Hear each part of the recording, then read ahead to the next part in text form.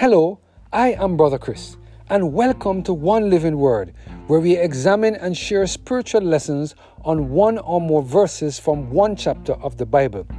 Today we're focusing on the topic purified, based on our reading of Zechariah chapter 13, verses 8 and 9. Let us hear what the Lord has to say in this passage of Scripture. And it came to pass that in all the land, saith the Lord, 2 parts therein shall be cut off and die, but the 3rd part shall be left therein. And I will bring the 3rd part through the fire, and will refine them as silver is refined, and will try them as gold is tried. They shall call upon my name, and I will hear them. I will say, it is my people, and they shall say, the Lord is my God.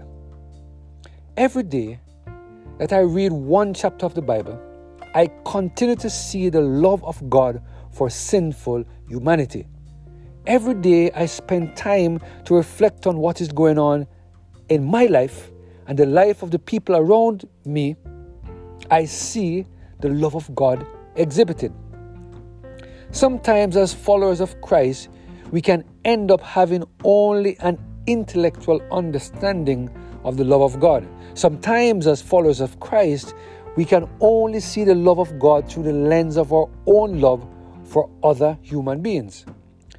But when we take some time to truly examine how God demonstrates His love to us, we will see that it is unconditional. Take, for instance, Adam and Eve. God gave them a simple command: eat from all the other trees, but do not eat from the tree in the middle of the garden. One would think that this would be a very easy thing for them to do. I am sure there were hundreds of other trees in the garden from which they could eat. But due to curiosity, Eve decided to lean onto her own understanding and eat of the fruit of the tree in the middle of the garden.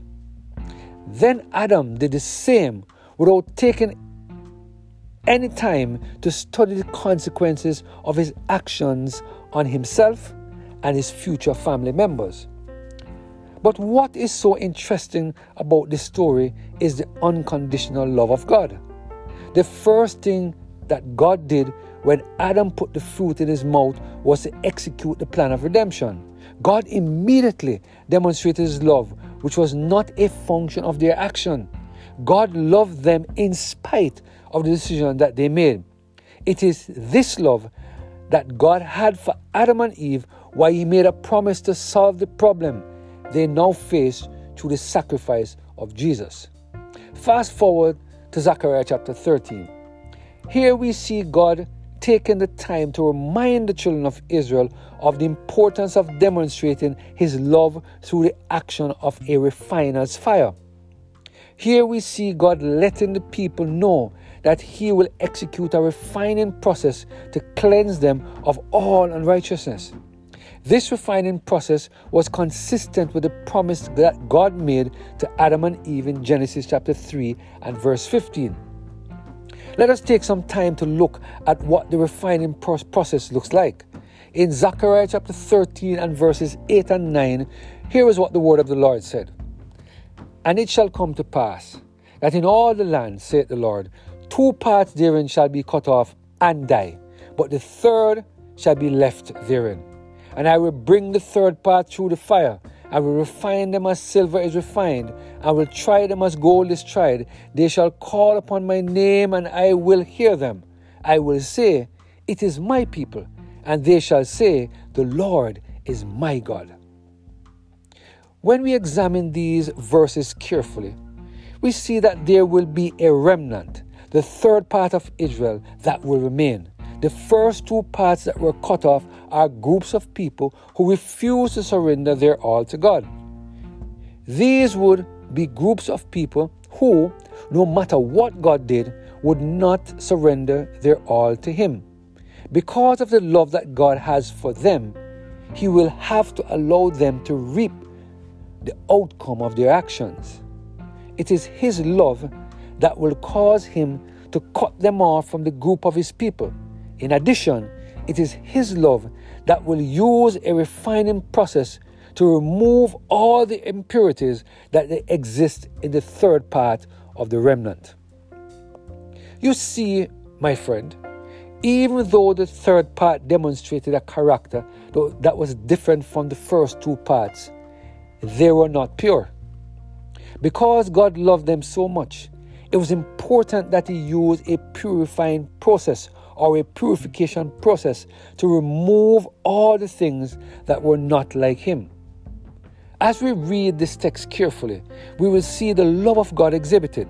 So, when we find ourselves going through some struggles and difficulties, we must remember that our loving God is refining our character.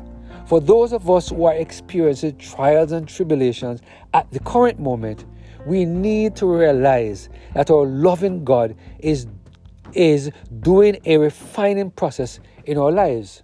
He is using these circumstances to help us to see the impurities in our lives that He can and will and needs to remove.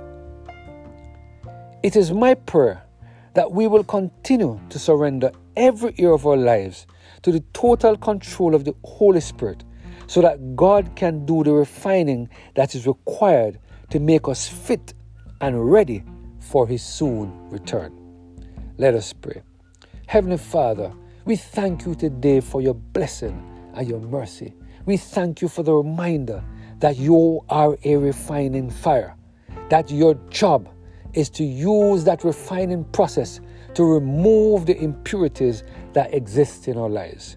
Today, Lord, we give our all to You so that You can remove those impurities and make us fit for Your soon return. Thank You, Lord, for Your blessing and Your mercy upon us, we pray. Through Jesus Christ, our Lord. Amen. Have a blessed and Holy Spirit-filled day.